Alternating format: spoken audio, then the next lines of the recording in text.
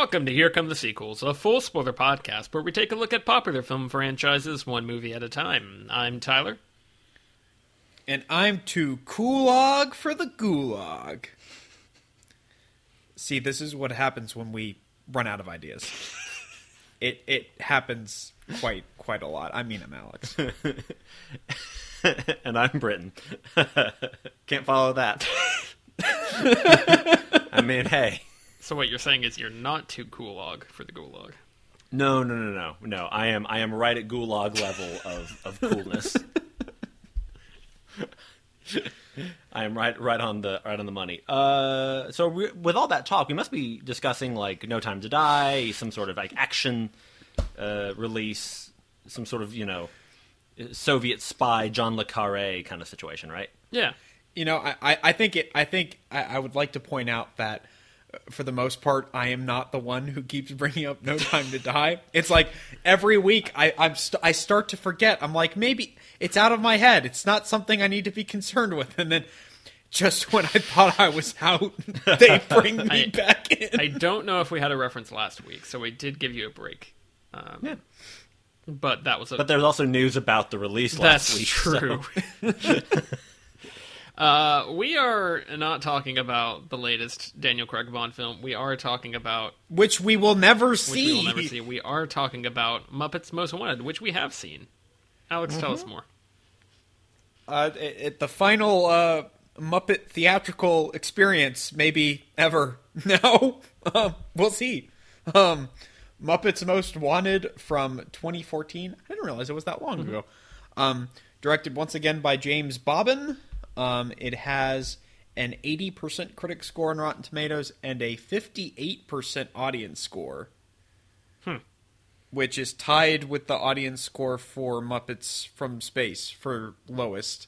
Which, once again, you can't trust audience scores on this freaking website. Yeah, I'm going to disagree with that one. Yeah. This is and it's interesting with the Muppet movies because obviously it isn't a sequential continuity, except for this and the Muppets. Yeah. Like these are the only two that like directly relate to each other. All the others are sort of like, yeah, we're the Muppets, and it's characters. It's like Looney Tunes or Mickey Mouse. It's just characters in new scenarios. So it's interesting that like, oh, this is the last one, but it's not like this is the denouement, this is where it's all been building. It's like, no, this is just the most recent one they've made. Maybe they'll do another one. Who knows? Right. And if I remember correctly, this one didn't do very well, which is why we didn't get any more after this, which is unfortunate. But... Yeah, not as well. So, I think it was still like, it's still liked, but the Muppets was this like, they're coming back, it's here we go. And then this one was like, yeah, they're at it again. And then, is there a new show that's currently going, or what's the story with that?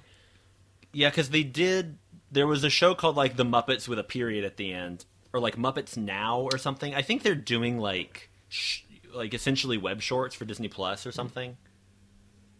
Right now, I don't know. Because I think they're still producing some amount of content. Gotcha. But not a whole lot of it. Okay. I was just curious. No. So, who wants to do best thing, worst thing? I can go. Sure. So, I'm gonna have. I don't have like any really like passionately strong opinions one way or the other. I mean, I liked the movie, but I don't have like this is my problem or this is my whatever about it. So I technically have two worst things, but they're pretty minor. My best thing about the movie is that Saoirse Ronan is in it. I mentioned my favorite cameo was going to be an obvious one, and I'm sure it was for both of you when you realized that Saoirse Ronan was in the movie. Because, of course, I love her. She's my favorite actor. Sure. And I remember when I saw the movie in theaters with my then-girlfriend and my family, my mom and I both, like, gasped when she showed up, and then there was no sound in the audience, so it's like, I don't know how we appeared to the rest of the world at that moment. But that made me happy. And my worst thing is that Saoirse Ronan doesn't get to say anything or do anything or punch anybody in the shoulder, which are what she's best at. Sure. And I was like, You let Christoph Waltz talk. You let Salma Hayek talk. Let Saoirse Ronan talk.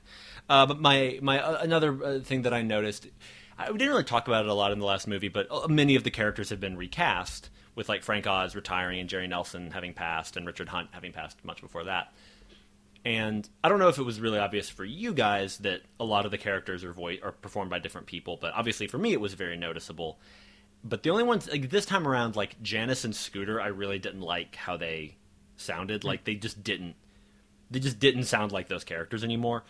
Fozzie and Piggy and Rolf, Sam the Eagle, Floyd, Animal, like all those guys, they all still sounded like themselves. You could tell just there was somebody else doing the voice, but they still had that voice. But Janice and Scooter just didn't have the same voice anymore, and that kind of like, I want to say it bothered me because I understand why that's the case, but like it stuck out to me, and I was like, I don't know, I'm not as into all to that, but you know, whatever. What about y'all? Truth be told, I didn't really notice the voice changes all that much. I noticed it in a couple of spots with Miss Piggy. Yeah. And then I noticed it. I've noticed it since, you know, whenever the switchover happened. I can't quite remember with Kermit. Right. That's, yeah. I think the fact that we do have a doppelganger character only enhances that, because now I'm trying to hear how that when Constantine is trying to replicate Kermit's voice, then I'm hearing even more of like, oh, it's not the original voice actor. Like I don't know. That's I found all that really interesting. But yeah, I didn't really notice it that much. Of course, yeah. And I mostly noticed it because, like, again, I've been hearing these characters and hearing Richard Hunt as those characters for my entire life. Sure. So it's easy for me to notice that it's different. But who wants to go next? I can go. Yeah. Do it. You feeling froggy? Go ahead and jump. Oh. I liked this movie quite a bit. It might be my second or third favorite of all of them. Oh, wow. Yeah, I greatly enjoyed this movie. I thought it was really, really funny. The opening number might be my best thing about them making fun of the fact that it is a sequel, and they preemptively strike by saying sequels are normally not as good, which... If you go into a movie like X-Men Apocalypse, which is actually trying to take itself seriously, and they make that joke, and then it falls flat on its face, then that is embarrassing. Whereas if they do it here and it's all tongue-in-cheek, that's really fun. Yeah.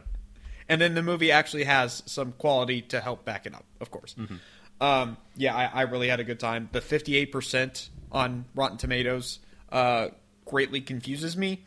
Not really sure what the deal is with that, and I'm not going to look because it's probably just going to upset me.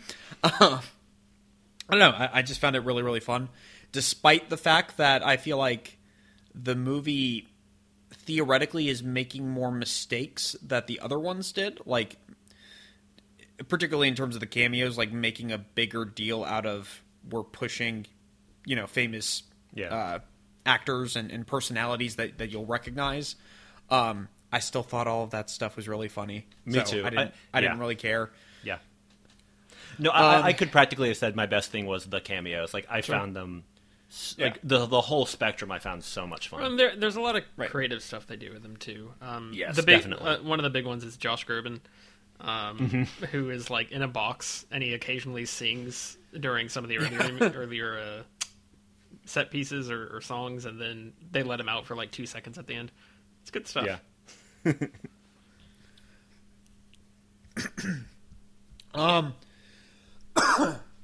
Excuse me, I'm dying. Your excuse. And dabbing.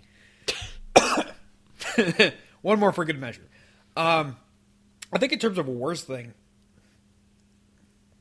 going along with the cameos. Sorry, water went down the wrong pipe.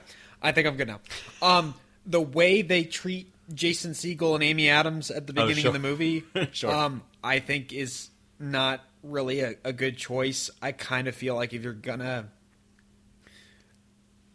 actively be like, we're literally starting this right where the last one left off, you need to have something. I know Jason Segel, based on what you were saying last week, Britton, apparently he was like, no, I've done all I wanted to do with this and now I'm done. Yeah. But still, I don't like how that was handled. And then the fact that they're never mentioned throughout this whole movie, despite being pretty important in the last one.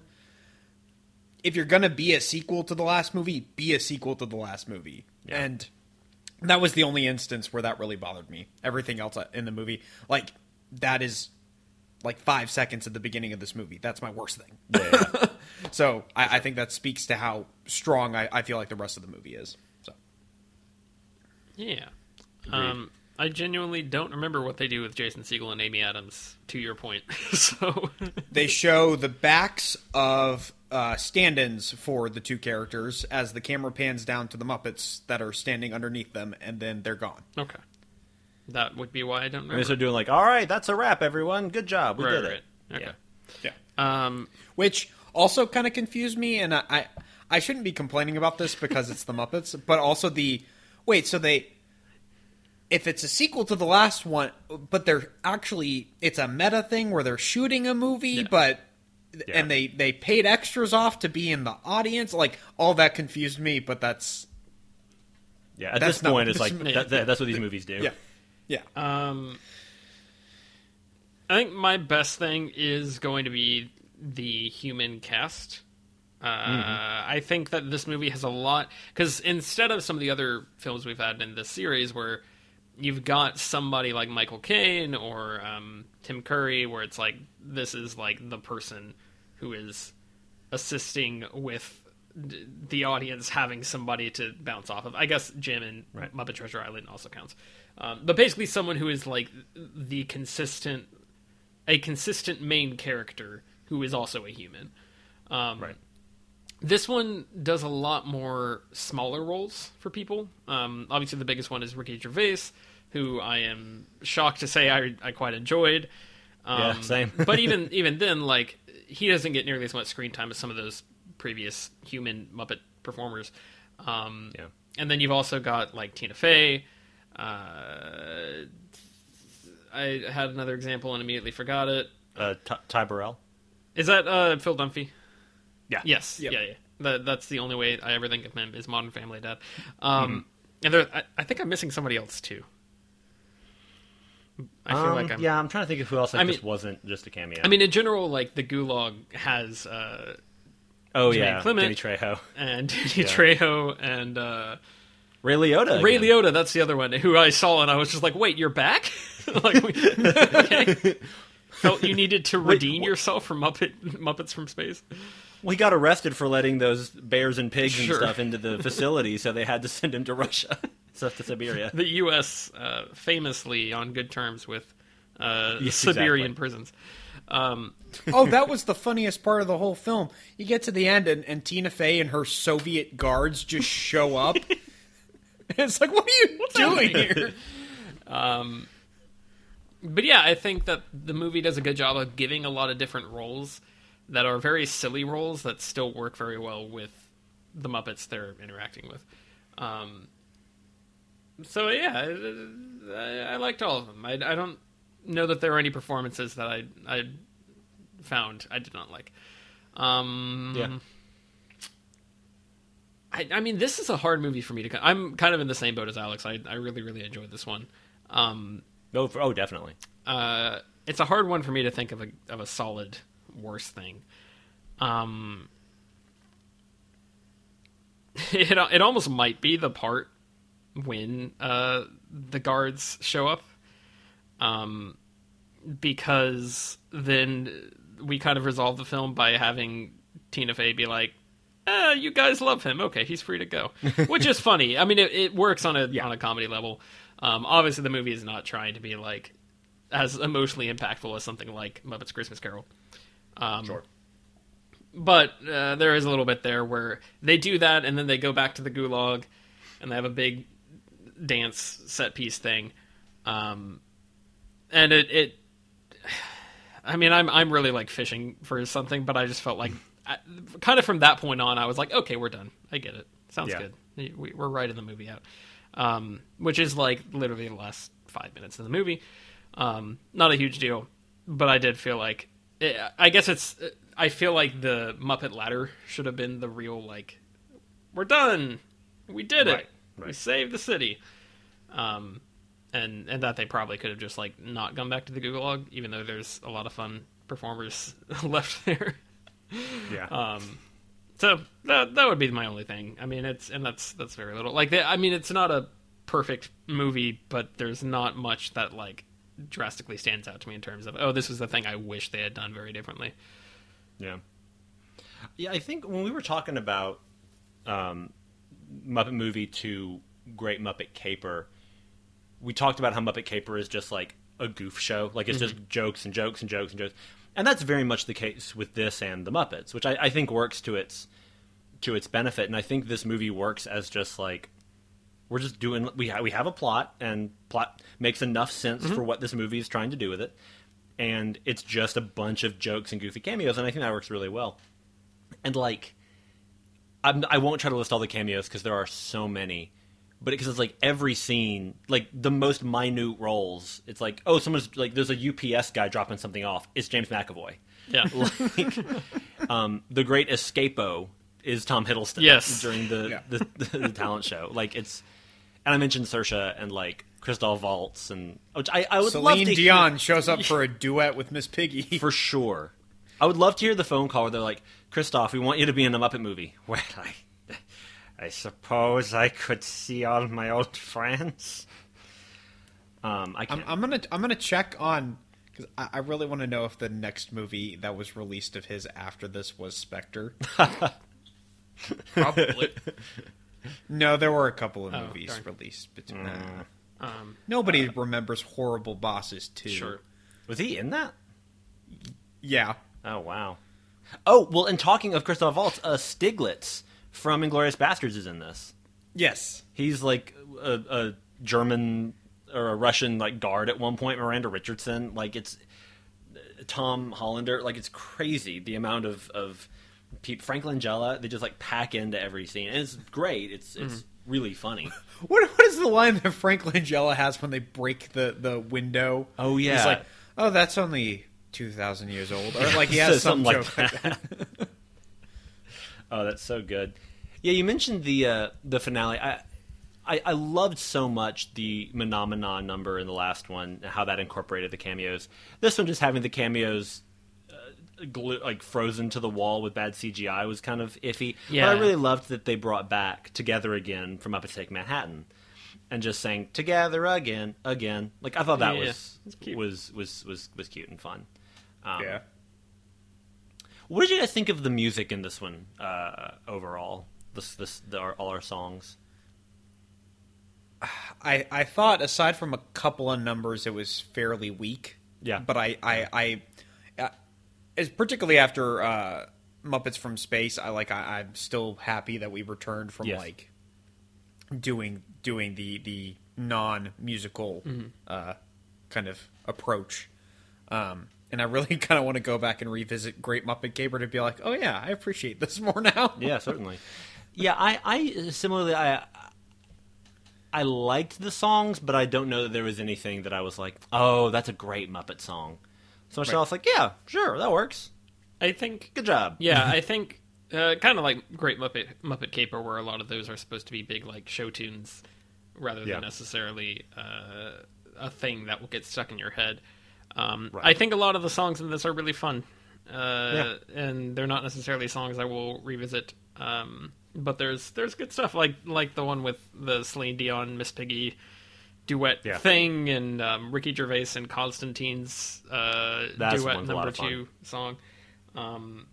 There were a few in there where I was like, oh, this is good.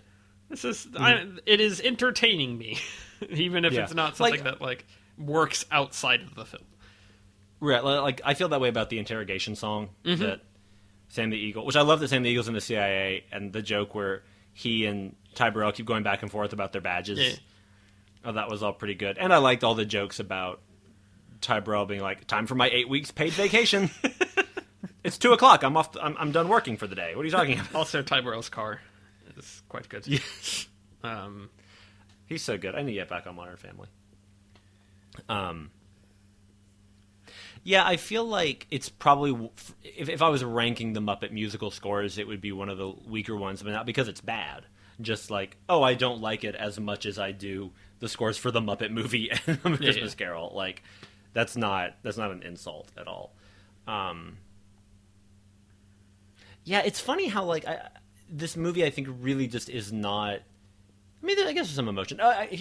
Something that I liked about this is that they consciously reduce the Walter element while still. I think they balance it really nicely, because they clearly recognize, like, look, he was the main character of the last movie. It's weird if we don't use him at all. But also, we recognize that a lot of people felt like Walter was too focused on the last one. And I think this movie balances his usage really, really well. And there's a great joke involving Rizzo. When Rizzo's like, where they're like, wait, Walter quit the Muppets? Did we do a whole movie where he's going to join the Muppets? And Floyd's like, yeah, we spent a lot of time on him. And they show Rizzo for the first time, and he's like, yeah, it's almost like we did that at the expense of beloved, long-standing Muppets who didn't get much time. Come on, Robin. Like, I think that is so funny. That got a big laugh when I saw it in the theater. But I otherwise thought that was pretty. Like, I didn't find Walter annoying in this movie, whereas as I talked about in the last one, I was like, okay, Walter. Yeah. But in this one, I thought he was kind of fun. And I like that Animal was the one who knew all along. Yeah, that Constantine was Kermit. That was kind of sweet. I like that it's Walter, Fozzie, and Animal who are like this squad that kind of that goes to get him from the gulag and turns things around. I think overall, this movie feels like a better execution of Great Muppet Caper. Like I remember talking about on that episode how I was excited because it was a movie called Muppet Caper, and it was not really, like, it was just kind of a meandering story, and the plot was not really there. Yeah. Where this, I enjoy the fact that, like, Ricky Gervais and Constantine are, using these tour locations as an excuse to break into some convoluted thing. Also, the guy who provides the MacGuffins for the movie, such that they can then steal the crown jewels, is Dead Tom, which is great. From Muppet Treasure Island. You're right. Because they call him Colonel Thomas Blood or something like that, and there's a point where they find his bones and he spills out, and it's like and I had to look this up because I was like, is that what they're going for? And yeah, it is supposed to be a reuse of his build, I guess. Which is quite fun. The movie has a lot of good references to the old stuff. They do that. There's, I think Blind Pew is in the gulag at one point, and there's a bunch, like the cook in the gulag was one of the, like, there's a bunch of scenes in the gulag where there's like background Muppet characters. I'm like, that you're from Muppet Treasure. You were one of the pirates in Muppet Treasure Island. I remember seeing you. The henchmen from the last one show up very briefly. Yeah, during the wedding ceremony. Yeah, Bobo and Dudley are in there, and like, I don't know. I feel like there were Sweetums obviously, but I agree. I like that they clearly remembered, like, oh yeah, people know these characters. We have these characters lying around. We should use them. How do we feel about Constantine, our froggy antagonist? I found him very enjoyable myself. Yeah, I think he's fun. I think that it's a good wrinkle on having somebody usurp Kermit, and I really enjoy everything with him trying to imitate Kermit and become a little bit more like Kermit, and I like how he never just becomes Kermit. Like, it's a little more realistic. I guess you don't have to be realistic necessarily in a movie like this, but I appreciate that it's like, oh, he gets a little better at talking like Kermit.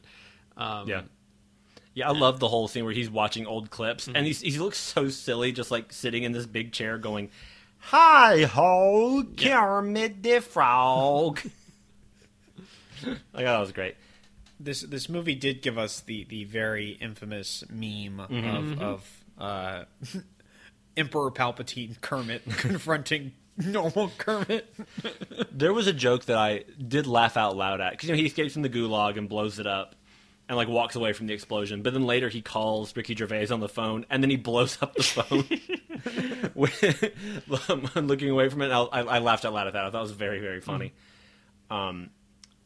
Also, so in his gulag escape, there's like a tracking shot of him dispatching a bunch of guards in the hallway as it kind of goes across. So the question is, what has the best hallway fight? Muppets Most Wanted, Season 1 of Daredevil, or Old Boy, the Park Chan-wook Old Boy? We're not gonna put Rogue One in the mix. Is that too sci-fi? Oh yeah, I was thinking specifically of like side track. Okay, like you see it from the side, but yes, also Rogue One. I almost want to throw a criticism at this movie in that case, because it looked like it was a CG Constantine through a lot of that. It didn't look like it was puppeting. Yeah, I'm sure it was assisted by that, and the fact that I gave it a little grace for that because I was like, oh, you're doing an Old Boy reference. Okay, gotcha. Like that's what this is. But yeah, there was a lot of like there's less. I mean, there's still very impressive puppetry, but there's more like special effects than in the previous movies where it was like there are special puppetry effects. Yeah. The answer to your previous question was Spike Lee's Old Boy, which is famously a wonderful movie that everyone loved. Never did see it. The original was great. Old Boy's a wonderful movie. Let's keep it that way. But yeah, I thought Constantine is the kind of character who I could so easily just be so annoyed by and be like, I get it. Come on. But I found him genuinely very funny. I think they wrote him some funny things to say, and I think Matt Vogel was the performer, right. And I think he did a really good job. Yeah, I think the key to it is just he's a funny character. Yeah. Because I feel like if you told me what this plot was about, and it's like, oh, some doppelganger takes Kermit's place and Kermit's in prison, I'd be like, oh, that sounds... Do we really not have a better idea? When we were sitting around our boardroom at Disney trying to figure out what to do with this franchise. But I think it's actually pretty cleverly done, and I think that the way that, I think sending Kermit to a Siberian gulag is just so off the wall and crazy, and it can't help but be fun. Yeah, the fact that the end result of that is Kermit becomes the director for the annual Gulag Review. I think don't they keep saying Gulag Review, please don't riot or something like is the subtitle for it's fun. It's good stuff. And I think it really helps Constantine that early on we see him pass out and flop to the floor from stage fright, which is a weird, silly flaw. It never really there's not a point later on where like he gets scared and that's how they beat him or anything like that. Like it's not really a particular like setup and payoff thing. It's just, oh, this is a little character trait that, he gets nervous. It's a funny gag. And then suddenly he seems just a little bit more human or frog human.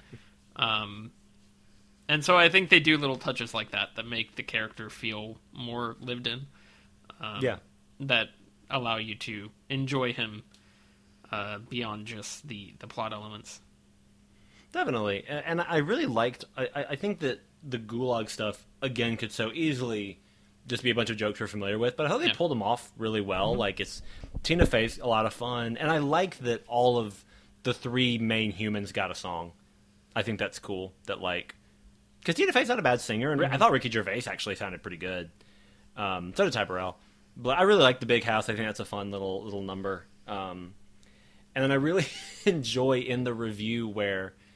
what the number they use to disguise them tunneling out is just like a coal mining song that's mostly like them doing like kind of hunky like dance moves going, working in a coal mine, going down, down, down, coal mine, and it's just like Jermaine Clement really leaning into it, and I thought that was very silly.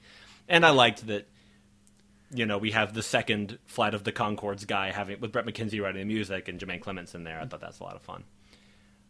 And, of course, Men in Black 3, our unanimous favorite Men in Black movie, star Jermaine Clement. 3. And, yeah, I thought that was really good. And I also liked that they were all playing characters except for Danny Trejo. But they only say it's like in the very background which I really love the joke that Tina Fey says goodnight to the prisoners. And she's like, "Good night, got an egg. Good night." I don't know, crazy gangster name or whatever. Good night, Danny Trejo. And he's, I think, the only one who says good night. I could be, or like there's some exchange there. It's very good. Yeah. Oh man. Tyler, you're gonna say something? It feels like I interrupted you. Oh, I just wanted to make sure we talked about that joke because yes, that's a good joke. It's very good. I feel like I kind of reacted to this similarly to how y'all felt with Muppet Treasure Island, where I was like, I'm really enjoying this movie, and now 2 days later, I'm like, I don't remember a lot about the movie. Oh no, I remember gags. I think I remember a good amount, but it is a lot like Muppet Treasure Island and Great Muppet Caper, where when you have all gags, there's only so much you can do beyond saying, "Oh yeah, I liked that." Yeah. I think for me, this one definitely, I've more wholeheartedly felt was a complete package and was funny from start to finish compared to those other two or some of the other ones we've talked about. This one, I think, works because it's consistently funny. Yeah. The entire way. Yeah, and it doesn't really... I guess the biggest emotional angle it goes on is that Piggy and Kermit... Did they actually get married? No. And that's actually, No, I think, where I was coming from. I meant to say that as part of my worst thing. I had forgotten that was another factor there, is that I was really hoping that was where it was going to end, because it felt like the movie was doing a good job up to that point of making it feel kind of final. And I think if they had ended with an official Kermit-Piggy wedding, I think that would have felt more... and I guess maybe they were thinking about making more movies, and so that's why they didn't do that. Sure. But I think that would have been really nice if that was like a capstone, regardless of whatever came next. And obviously, looking back in hindsight, where it's like, now, who knows if they're ever going to make another one. I think that would have been really nice. And I was kind of mad because I thought that's where we were going a lot of the time. And I also kind of thought that was going to be a thing where you have Constantine and Kermit switching out. Because, like, Kermit, there's like a trap door in front of the altar, I think. Oh, yeah. So that was a thing. And I was expecting it to be like, oh, Kermit's going to have to marry her to make this wacky hijinks work. He's going to have to, like, actually marry her in order to save the day or something along those lines. Which is not what happened. And so I was a little, like, let down. Sure. Yeah, I know what you mean, and that also brings up the, like, Muppets Take Manhattan thing. Like, wait, was that... Where does that fit? I don't... I think that's the thing that frustrated me, was not so much the will they, won't they of it. It's, didn't we already do this? Yeah. Right. I don't care if it's, in this continuity or not. Yeah, like, yeah. We already had, like, a big set piece of the two of them getting married. Like, what are we doing here? It didn't bother me all that much. Sure. But it was just very strange that they made such a big deal about that. And I guess the assumption is, well, how many people, especially the kids watching this movie, have seen Muppets Take Manhattan? Sure. So I don't know if that's kind of a factor. But then they have all sorts of references to the other movies. So I don't know. I mean, that movie is not for kids, man. Like, the Muppets, like, they're not for kids. They're for big adults. Like, look, I don't like this kiddie that was the Disney movie crap. That was the movie that deconstructed the Muppets, okay? Yeah. I'd love to see a movie where Dr. Teeth's just shooting people. No, it's called Doctor. Every time they just keep bothering Kermit incessantly, and he's just getting so frustrated, he just screams at them, "If I wanted it, you'd all be dead already." No, it's a spin-off with Dr. Teeth called Bite, and that's, or maybe Bite Begins, something like that. And he's a vigilante who goes around chomping people, chomping criminals. Okay, in my Muppets universe, Dr. Teeth could bite a thug's head off. So there's that. Now I want the gag video of Fozzie wearing the Batman Dark Knight Returns mech suit fighting Kermit as Superman. I'm trying to think of the Joker scene where he's on the talk show with De Niro and trying to figure out who the host would be, and Dr. Teeth is, what was his name? Arthur Fleck? Yes. Yeah. And he's sitting in there. Nah, man, you know what my favorite note is? What? Kill! What? And then...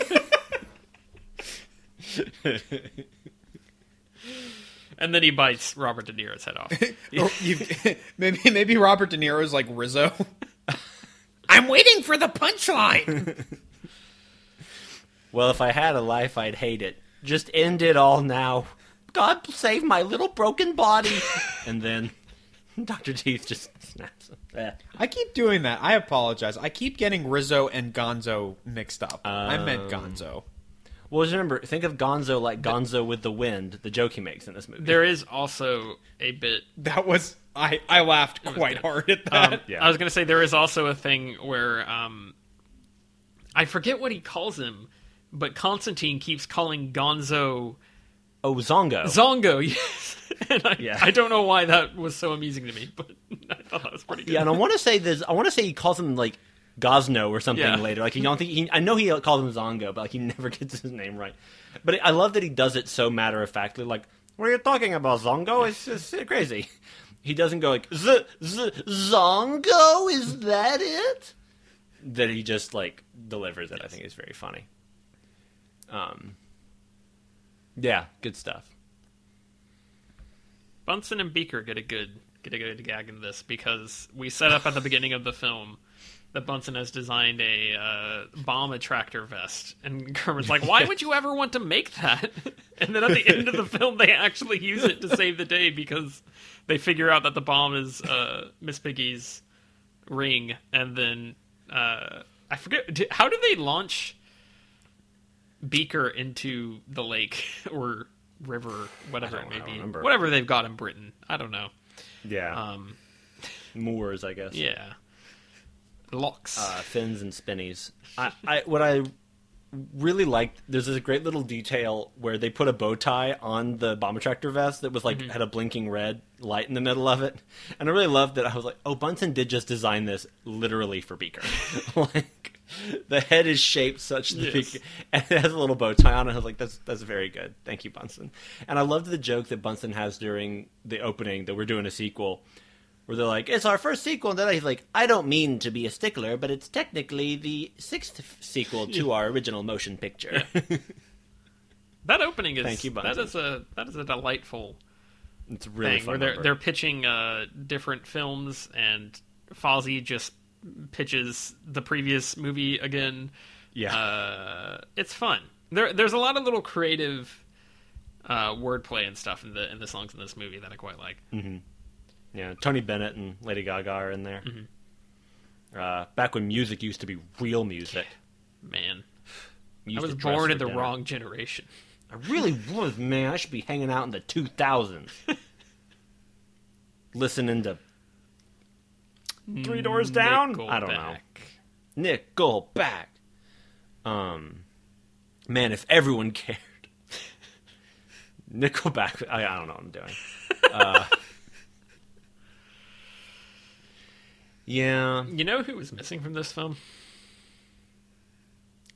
Robin A. Schneider.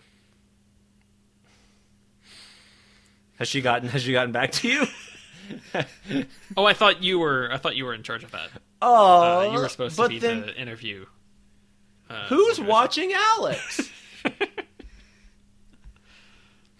We need to find her socials. Somewhere her agent's like, hey, so you're being talked about on a podcast? I think you're having a moment.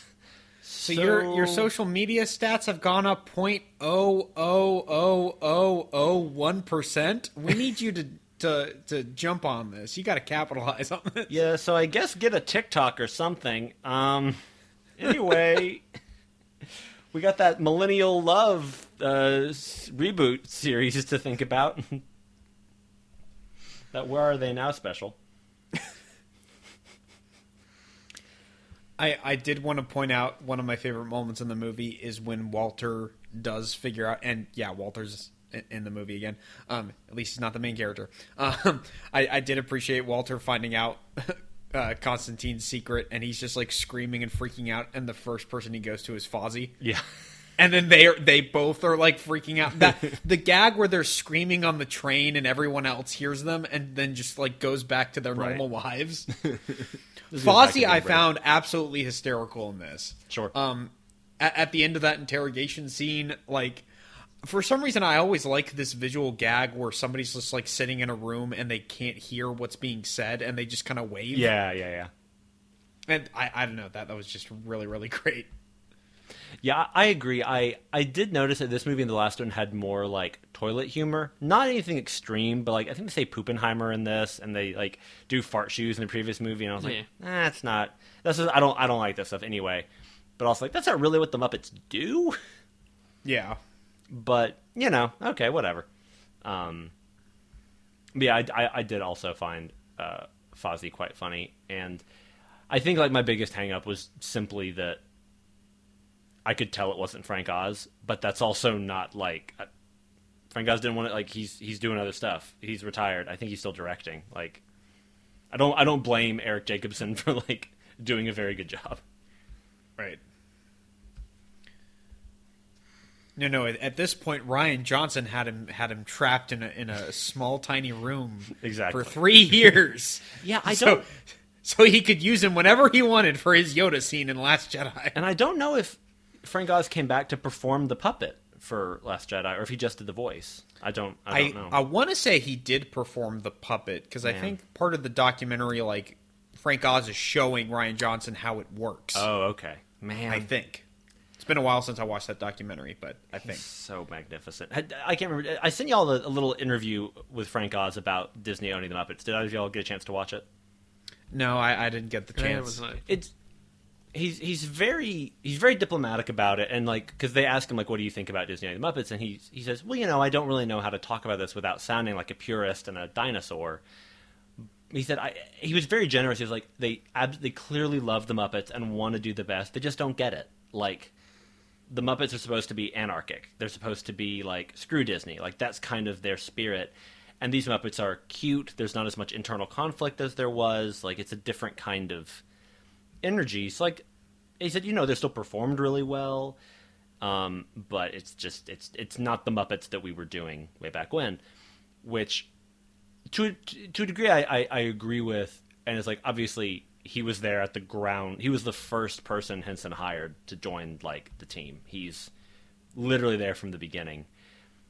But at the same time, that does give him some types of blinders to it, But I found it interesting. I guess I by and large I agree, but I also feel like there is still some conflict with the characters. But then having not watched like the TV shows that have been done under Disney, having just seen the 2 movies, like I don't know how they're handling the Muppets overall. I just know these 2 things, which I think they did fine. Like, and I said this before in the previous episode. The Muppets is a movie about the Muppets more than it is a Muppet movie for me. But it's not a bad thing. Like, I don't... Yeah. As much of a purist as I can be about the Muppets, like, I could therefore be so angry at these movies, and I'm absolutely not. Like, just not a big deal. Yeah, I'm just... I don't know, it's hard to look at it, because I feel like I am missing some of the context just because I haven't watched any of the Muppets TV. Sure.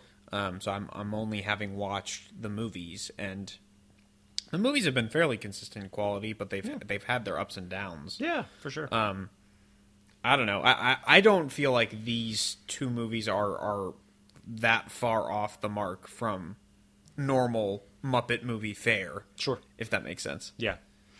Yeah, and I feel like for me it's that like intangible, like I don't know how to describe it. It just something's different, In terms of quality, I do feel like they're around the same.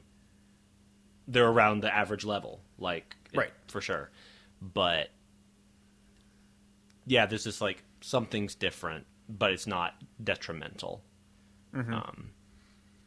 Tyler is deep in research. I have found Robin A. Schneider's Twitter. Okay. She is not updated since 2018. I hope she's doing okay. Yeah. Her banner is the photo from Muppets, The Muppets, with her. Oh, and that's Walter. amazing. So apparently she's happy about this. It was not a straight, Oh, it was that's not like great. a one-off like nonsense thing. And also, I found she has a website with her acting credits, and I did find proof that Millennial Love is a YouTube series. Ah. So in the ongoing saga of what is this random IMDb entry, that we've closed the book on that. And now we're getting to the point where I feel weird going any further, because now it's just like, this is a person. Yes, no, certainly, yeah. So, not And I don't think we have said anything, but just to clarify, we're not making fun of this woman. not that we have the audience or power to dox someone if we ever would want to do that, which we would not. But I'm just like, okay, I think we've. I've it's come full circle. I could try and message her on Twitter and be like, "Do you want to join or to interview on our podcast?" Because we have nothing better to do. But I think we'll leave that be. Yeah, I feel like at that point it would become so ironic. It would seem mean, and it's like I don't have.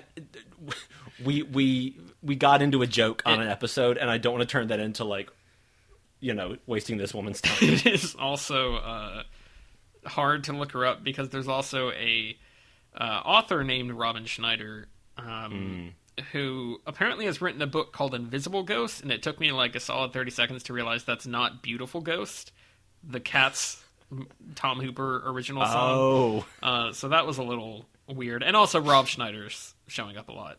So it's a little, there's some parsing there. But we have cracked the case. We can mark that one solved. Could we get the person who wrote Beautiful Ghosts, by which I mean Taylor Swift, on the podcast? Taylor, I know you don't do a lot of interviews. You just do Instagram and perform. Would you be on our podcast and talk to me about cats? We just want to talk about Valentine's cats. Day. You don't have to get into Look, your music. You guys can ask her all the cats questions you want. I have to ask about the rap and Shake It Off. That's fair. You have used that for a phrase before. Alex fully comes in with like, so there's a lot of internal rhymes, and the flow is kind of, it's very Tupac. Like, are you more like East Coast or West Coast? Like, full, like, all this knowledge that we never knew he had. And he's just like quoting Run DMC and like really getting deep on it. And he's like, so really, like, was that the influence? Like, at what point did you know? When you rapped with T-Pain for that Country Music Awards. Look, I heard there were rumors that you reached out to the Beastie Boys. Are those true? Like, what's going on? How much did you have to fight for the rights to their song? Was any sabotage involved? Yeah, Taylor Swift. We're also. Yeah, why not? You've become our new target for that sweet Here Come the Sequels interview spot. Congratulations. Come on down. You can also join D&D and Robin A. Schneider for a round of D&D. I did also think, Britton, that you were going to ask if we could get Rob Schneider, and I honestly think maybe we could, and I don't. I think we're okay. That's right. The hot chick himself is here in studio. Rob, can I call you Bob? Now. My name is already short. Why do you... Or we get the author, and the whole time I'm going, but how can a ghost be invisible? How do you? Or what maybe point? maybe more. How can a ghost not be invisible? Like, isn't that the standard? Why is this unique? Spin this for us. Sell us. Explain to me a poltergeist. This is so stupid. Oh yes. Premiering in Tom Hooper's adaptation of Phantom of the Opera in 3 years, the new original song up for Oscar, whatever, Adorable Poltergeist. I think we can start making a podcast weekly where we pitch Tom Hooper movies, right? Oh, sure, yeah. We'll have one that's called like Graham King's or Tom King's speech, which is about the guy currently writing Batman giving a speech, but he's nervous.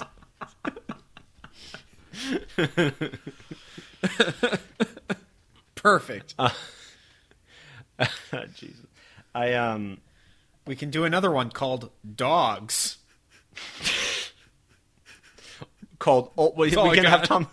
Tom Hooper can remake Old Dogs with it John Travolta and Robin Williams. Only this Yes. time it's with actual dogs. No. He would be like, no, not only are we going to have humans with like dog CGI. fur technology on them, we're also going to resurrect Robin Williams to offend even more people. This sounds my like a good goodness. idea for a podcast. We should get this going. Yeah, we'll call it Here Come the Yeah, Sequels. So tune in next week when we are here with Taylor Swift, and it's totally not Joseph in a wig that you can't even see. Yep, it's me, Taylor Swift. Hey, Taylor Swift, thanks for being here. And then at some point we ask, okay, can you play a song for the audience here? And we just pull like a Spotify acoustic session. And just play that. Look, Taylor, we remember the time that you dated the other Taylor, Lautner. Can you tell us any experiences he shared with you about his time on Twilight? Or Shark Boy. You dated the Shark Boy. You dated the Shark Boy. You, Taylor, you loved the Shark Boy. You wrote ballads for the Shark Boy. I also like the idea of going, can you sing us something? And Joseph's like, sure thing. And you just hear like a guitar being like confusedly like, love story, Scarlet Letter.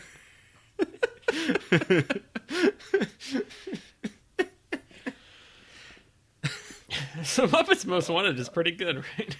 Yeah, it's a fun time. I really don't know what else to say about it. Because we've only been talking about it for 20 Yeah, minutes. Yeah. Real on topic today. Actually, I think I was going to ask this when we started the podcast. I'm putting you guys on the spot, so don't worry if you don't have an answer. Now that we've watched all 8 theatrical Muppet movies, do y'all have a favorite Muppet? For me, it's somewhere between Fozzie and Gonzo. Sure. It might be Animal. Animal. Animal's pretty a good great. one. Because I still don't know who mine is. Like, I mean, Kermit, I love Scooter. People drag Scooter, but I love him so much. He doesn't get to do a whole lot in the movies, but I love him on the Muppet Show. I do love Beaker. Yeah. Oh, Beaker. I really like all of them, except another one of my worst things in this movie was the horrible Kermit and Piggy babies, when it was like a pink frog and a green pig. Didn't like them. I thought it was cute. I honestly was starting to tear up a little bit when it was the two of them, and they look like they're older. Yeah, sure. that was sweet. And they've been made up to look like they're in their like 60s or 70s, and they're like sitting on a porch looking up at the sunset. I'm like, that is like the most adorable thing I've ever seen in my life. Which is also why I was frustrated that they didn't end with like, all right, they're finally married for real. Yeah. Yeah.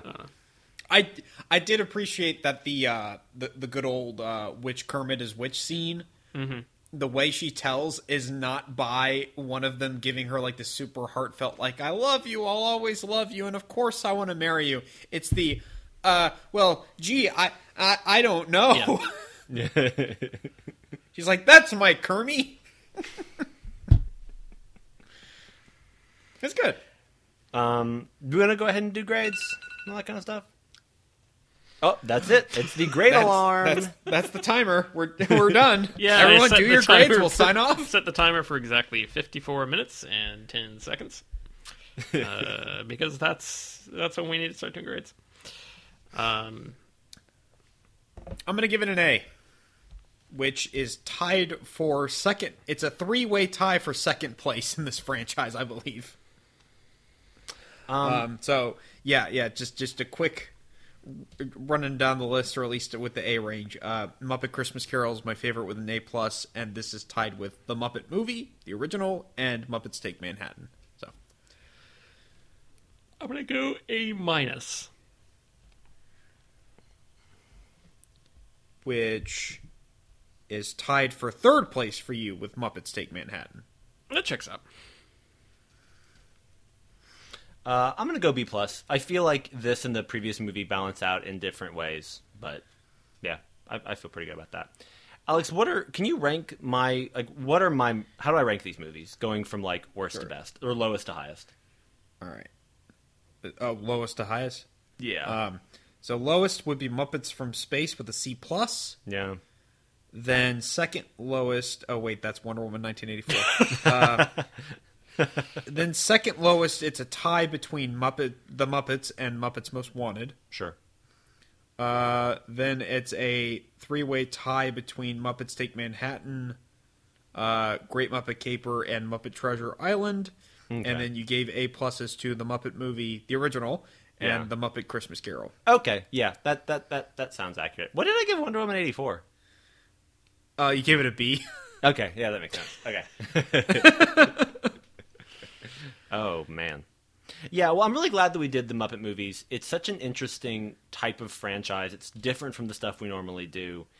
And obviously, like, I have a great deal of personal affection for the Muppets, which I've talked about many times on this podcast. And we'll talk about in other episodes of the podcast. They are literally woven into my DNA and my soul. But yeah, it was great to share these with y'all. And it's something that sometimes I feel like the Muppets are... like the whole is greater than the sum of the parts, but I also don't think that if like the weakest of these movies I think is Muppets from Space, like that's really not a bad, average. Like if that's as bad as it gets, like that's a pretty good. Yep. You're doing all right in your movie franchise. Oh man, well, I just appreciate it because each one feels very different, and yeah. I kind of. We're so used to kind of these super interconnected series of films where it's the continuity is so important, even if they kind of retcon and just forget things. Like it always seems like the continuity is at the forefront of whatever franchise we're doing. Sure. For the most part, of course, there's exceptions, but it's nice with this one where it's just like every few years up until the Disney films, every few years we would just make a movie and we'd make it about whatever we wanted. Like, yeah. I like that approach. I think that's interesting and just kind of unique for a film franchise. Yeah, and you think about, like, character consistency. Like, does this feel like the same Kermit that we've been spending time with? And I feel like the movies are very consistent with these characters for the most part, as opposed to event continuity, as you said. Yeah. Yeah. Well, then we can hop into recommendations. I'll go first. I have a teaser and then my actual recommendation. I've been watching The Dark Crystal: Age of Resistance, the Netflix miniseries, the prequel to Jim Henson's movie from the 80s. I'm halfway through it, so I can't do it. I want to wait until I finished it. But if we keep going in the direction we're going in, I'm totally going to recommend it. It's amazing. I love it. The storytelling is great. It's a voice cast of celebrities, and it's ridiculously stacked. The Skeksis alone are Mark Hamill, Jason Isaacs, Benedict Wong, Awkwafina, Keegan-Michael Key, Harvey Fierstein, and Simon Pegg. Sure. That's not counting Eddie Izzard and Lena Headey and Natalie Dormer and Natalie Emanuel and Taron Egerton and Anya Taylor-Joy and Ralph Ineson and like I think Andy Samberg at one point. Like it's crazy the people they get for this thing. Robin Schneider. The real interesting note is that the series, every episode is directed by Louis Leterrier, who made Incredible Hulk and the Transporter movies. Yeah. And Clash of the Titans. So I've seen some of his movies. It's so well directed. Like he's doing such a good job with Dark Crystal, Age of Resistance. I'll talk more about it when I finish it, and we'll likely recommend it. But for now, the first 5 episodes, big ol' thumbs up. Like the first 2, the storytelling is all set up, but now we're really getting into the meat. So my actual recommendation, I I watched a bunch more old movies this week, but none of them really really hit that. Like, I'm going to recommend this. So I'm going to dip into my back pocket, a movie I watched not too long ago, from 2019, James Gray's Ad Astra. This is another entry in the slowly growing subgenre of lonely near future space movies. So like your Gravity, your kind of The Martian, Interstellar, Interstellar certainly, the Midnight Sky, stuff like that. Brad Pitt plays an astronaut whose father, Tommy Lee Jones, has gone missing on this the other way out in the galaxy, like near Jupiter, and Brad Pitt has to go and get him. And the whole movie has this beautiful, haunting sense about it. It's kind of Alex Garland by way of actually, yeah, I would say it's Alex Garland by way of Christopher Nolan. I would go that far, in terms of like tone and style. It's almost 2.5 hours. Like, it's a long one, and it's fairly like gently paced, but it is a beautiful looking movie. The effects are extraordinary. The music is fantastic. It might be Brad Pitt's best performance. Like, that's hard to say because he's been hitting a lot of home runs recently. Like, this came out in the same year as Once Upon a Time in Hollywood, right, and he was easily my favorite performance in that movie. But like, he's so brilliant in this, and it's a very different performance. But the camera just hangs on him a lot, just watching him react and watching him think. And he's so brilliant in it. You've also got like Donald Sutherland and Ruth Negga and Tommy Lee Jones show up for bits and pieces throughout the movie. But it's a long movie. It's kind of a slow movie, but it's a very involving movie that manages to take a lot of very familiar things about fathers and sons and masculinity and being like a shut-off man that movies have done in so many ways for years, but in a way that's, I think, a lot more interesting and a little more, not full-on indicting, but more like, hey, this is why you need to communicate more, and this is why it's better to curb some of these impulses. I just found it really beautiful. It's streaming on HBO Max, so Ad Astra. Yeah, I have that on my short list. I've been trying to decide when I've been in the mood to watch it. I think friend of the podcast, Cecilia, watched it, and she wasn't the biggest fan of it, so that maybe has kind of affected me wanting to watch it so soon, but that does, all of that sounds enticing to me. So I definitely think it's closer to your sensibilities, and but it is also like, it is very much a mood movie. You have to be like, all right, I'm ready to pay attention and like be in this world. Sure. It also manages to take a moon buggy chase scene and make it feel like Mad Max, like by almost having like an absence of sound and dealing with like quote unquote real like like science in that scenario. It's so tense and so exciting without literally being Mad Max, but like that's the closest comparison I can make. It's a really impressive sequence that cool. I liked a lot. Yeah. You seen anything cool, Alex? I don't know if cool's the right word for it. I watched Pieces of a Woman with Vanessa Kirby and Shia LaBeouf. Yeah. Once again, I watched it with a friend of the podcast, Cecilia. I think you'll know if you want to continue with it after the first 25 minutes. Mm-hmm. There's a very extended opening of Vanessa Kirby's character giving birth, and it's very realistic in how it's all played, and it almost feels like it's a documentary, but it's all like in one shot. It's really impressive the way that's handled. And I'm not going to give away what the movie's about. I don't know if trailers have already done that or if the synopsis does that. I recommend going into it cold. And it's a very bleak, depressing movie. I'll leave it at that. But I found all of the drama in it really, really compelling. And yeah, both Vanessa Kirby and Shia LaBeouf are both excellent in it. So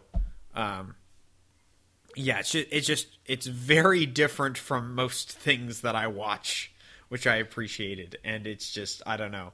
It's a very interesting subject that the movie tackles from a very different way that I haven't really seen anything like it. I've heard nothing but good things about Kirby in that. Yeah. Ellen Burstyn, isn't it, right? I think so. Yeah.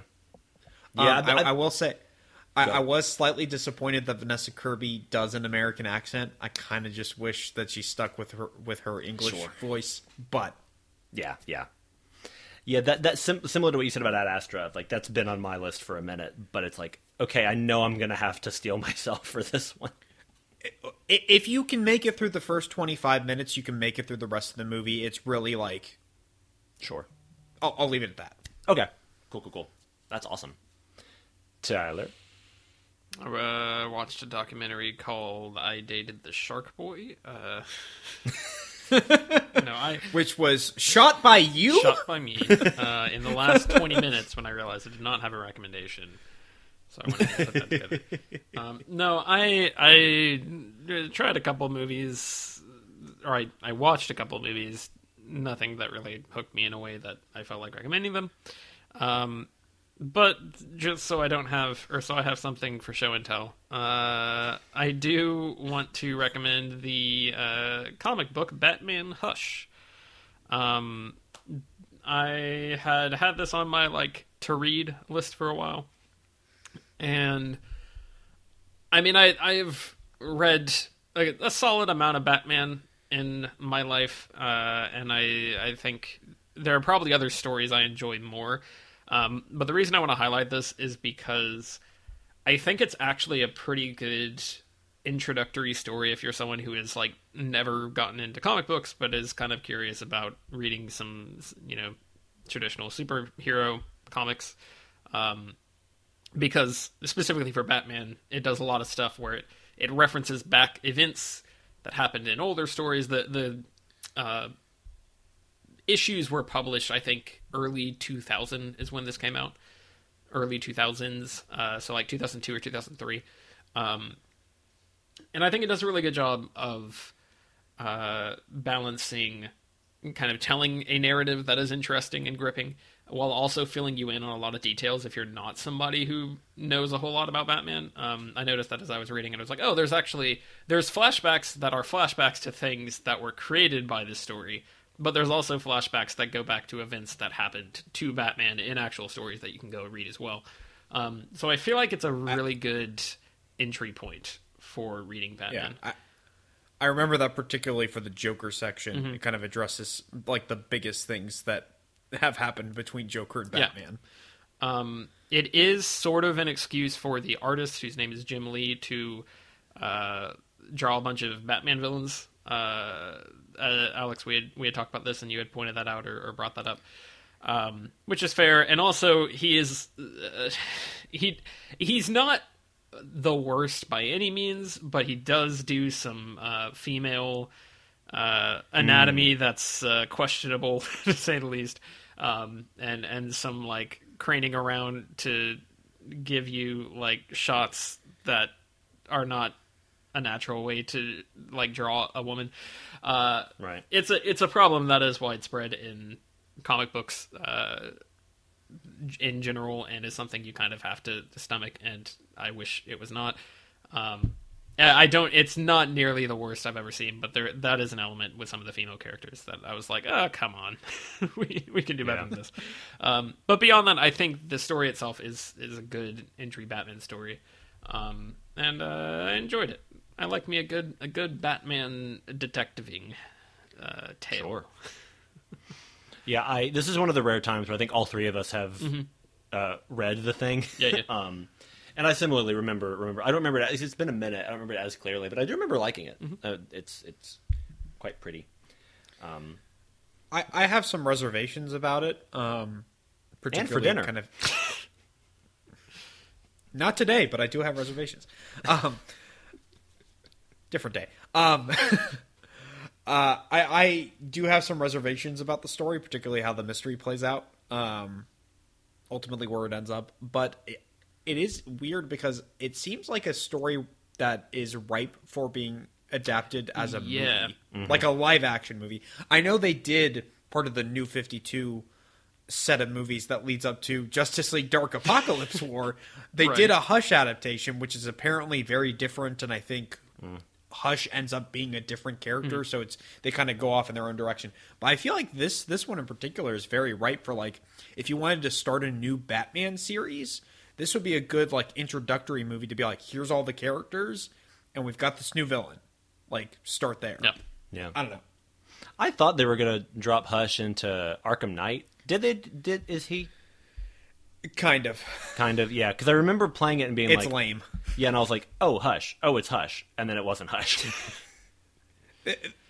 The character who is Hush in the comic book, because they don't really do the Hush thing. Right. But the guy who or girl who ends up being Hush, it's a mystery, remember, does show up in Arkham Knight for like a brief side mission, and it lasts like 5 minutes, and it's very, very unsatisfying. Yeah. Just like most of everything in Arkham Knight, aside from how it looks. I agree with that. My first exposure to Hush was Lego Batman. Because he's like one of the last super unlockable characters. And I guess that game came out and then like, because that was on the GameCube. That would have been like... I think I still have my PlayStation 2 There you copy go, of yeah. Lego Batman somewhere. Yeah, I think that would have been like 2004 or 5 probably. So I wonder if that was like I'm going to stick this in there. I'm a developer, and this is a fun extra character. Fucking randomly. You know what the weirdest part about those games is? Like, they're going for their own aesthetic or whatever, and they're pulling from every which way, and then they just use the Danny Elfman Batman theme, and it's just like you can't escape the Danny Elfman music in that game, because the Lego games, like, it just plays it on a loop. So it's just like, if we're going down this tangent, I should point out that the sequel, Lego Batman 2, probably a subtitle, uses... I can't remember. I also have that one. Yeah, it Brick Wayne. It uses... I thought you were going to say Brick Grayson. Brick... Oh, that's better. Yeah. That one does use the Superman John Williams theme when Yes. you're flying around as Superman. And it also gets very repetitive. Yes. But it's an open world Gotham, and sometimes it's just really cool is pretty to neat. be like, I am in the Batcave, I'm going to get in the Bat plane, and I'm just going to fly around the city. Pretty neat. I have to make sure that I watch another movie that is 2 A words, because last week I recommended Anchors Away, and this week I recommended Ad Astra. So I need to do some research. Have you seen American Animals? I have not, but there you go. There you go. Knock it out. I guess I gotta do it. It's quite good. So I hear. Well, next week we are beginning a new franchise. Do we want to announce it? Do we want to surprise them? I think we can go ahead and announce it. Basically, right. we've been spending the last month trying to figure out what we're doing because HBO Max just keeps messing with us. It's like psychological warfare. Because we want to do something with Kong versus Godzilla, which they're releasing at some point. They keep switching around the dates on us. And then the Snyder Cut is supposedly coming out in March. We don't actually know if that's the case, and we don't even know if it's 4 parts or if it's all in a movie. Like, we keep hearing contradictory stuff. So we're trying to plan around that. So at this point, we're going to try and go for something that's relatively short. Yeah. So we're going to go with the Oceans movies. Yep. Which should be, we're not doing the Sinatra one. We're just doing the Clooney verse. Yes. And HBO Max and Warner Bros. Are kind of being like a saucy mistress, where they'll show us a little bit and take it right back.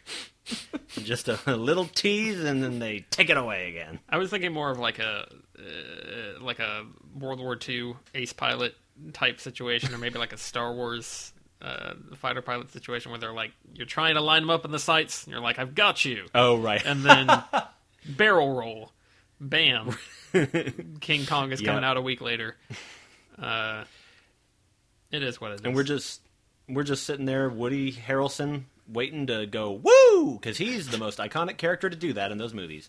But yeah, I've never seen the Ocean's movies, so this will be fun getting in there, seeing some heists and some famous faces. Well, thanks guys for watching all the Muppet movies with me. It's been great Yeah, having of an course. 8-week birthday. I mean, I think, you know, if we're talking about the winners and losers of doing like our personal favorite franchises, I think you were the big winner and I was not the big winner. I don't know. We will see how the Godzilla and Kong movies go. When Tyler asked if we wanted to do those, I said, "Oh, I shouldn't have 2 birthdays in a row. Let's let someone else have a turn." To be fair, I think Tyler was also a big winner for Fast and Furious. This is true. What I'm trying to say is I was the loser because I did James Bond. It does bear mentioning hush. that you are the I one. pushed my luck and now I'm never getting No Time to Die, okay? It does bear mentioning that you have selected or been the pusher of Oceans. So if this It's just 4 movies. sure, It's not 24. I have actually seen them all and they're pretty good. But Yeah. if The we Pusher discover of that Oceans. the pusher of Oceans, yes. By Rick Riordan. If we discover that we hate these, then it's your fault. You can find us online at herecomethesequels.blogspot.com. You can find us on Twitter at HCTSequels. You can find us on Spotify, iTunes, SoundCloud. I'll work on the IMDb page. We'll get that going. Yeah, Apple probably got us. Mm-hmm. We're on the free version of Peacock. on the free version of Peacock. We're on Disney Plus if you pay $30. We are releasing our own streaming service, in which we illegally pirate the movies we're talking about and have them up for like 2 days before they get taken down by DMCA takedowns. It's called Disney It's Plus. called Disney Plus.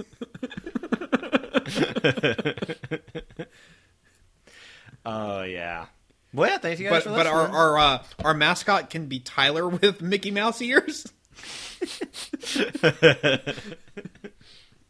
I like it. I'm Michael Mouse, and welcome to my. And welcome to Disney Globe. Oh, I can't wait for you to see all my friends, Daniel Duck and Silly. Goofy. Silly. Silly the cat. Oh, Yuck goodness hole. gracious. And Winnie Mouse, my wife, girlfriend, sister. I don't know. Then we all get to play Fandom Hearts together. Anyway, I've been Britton. I've been Alex. I've been Tyler, and Danny Trejo is having a good night.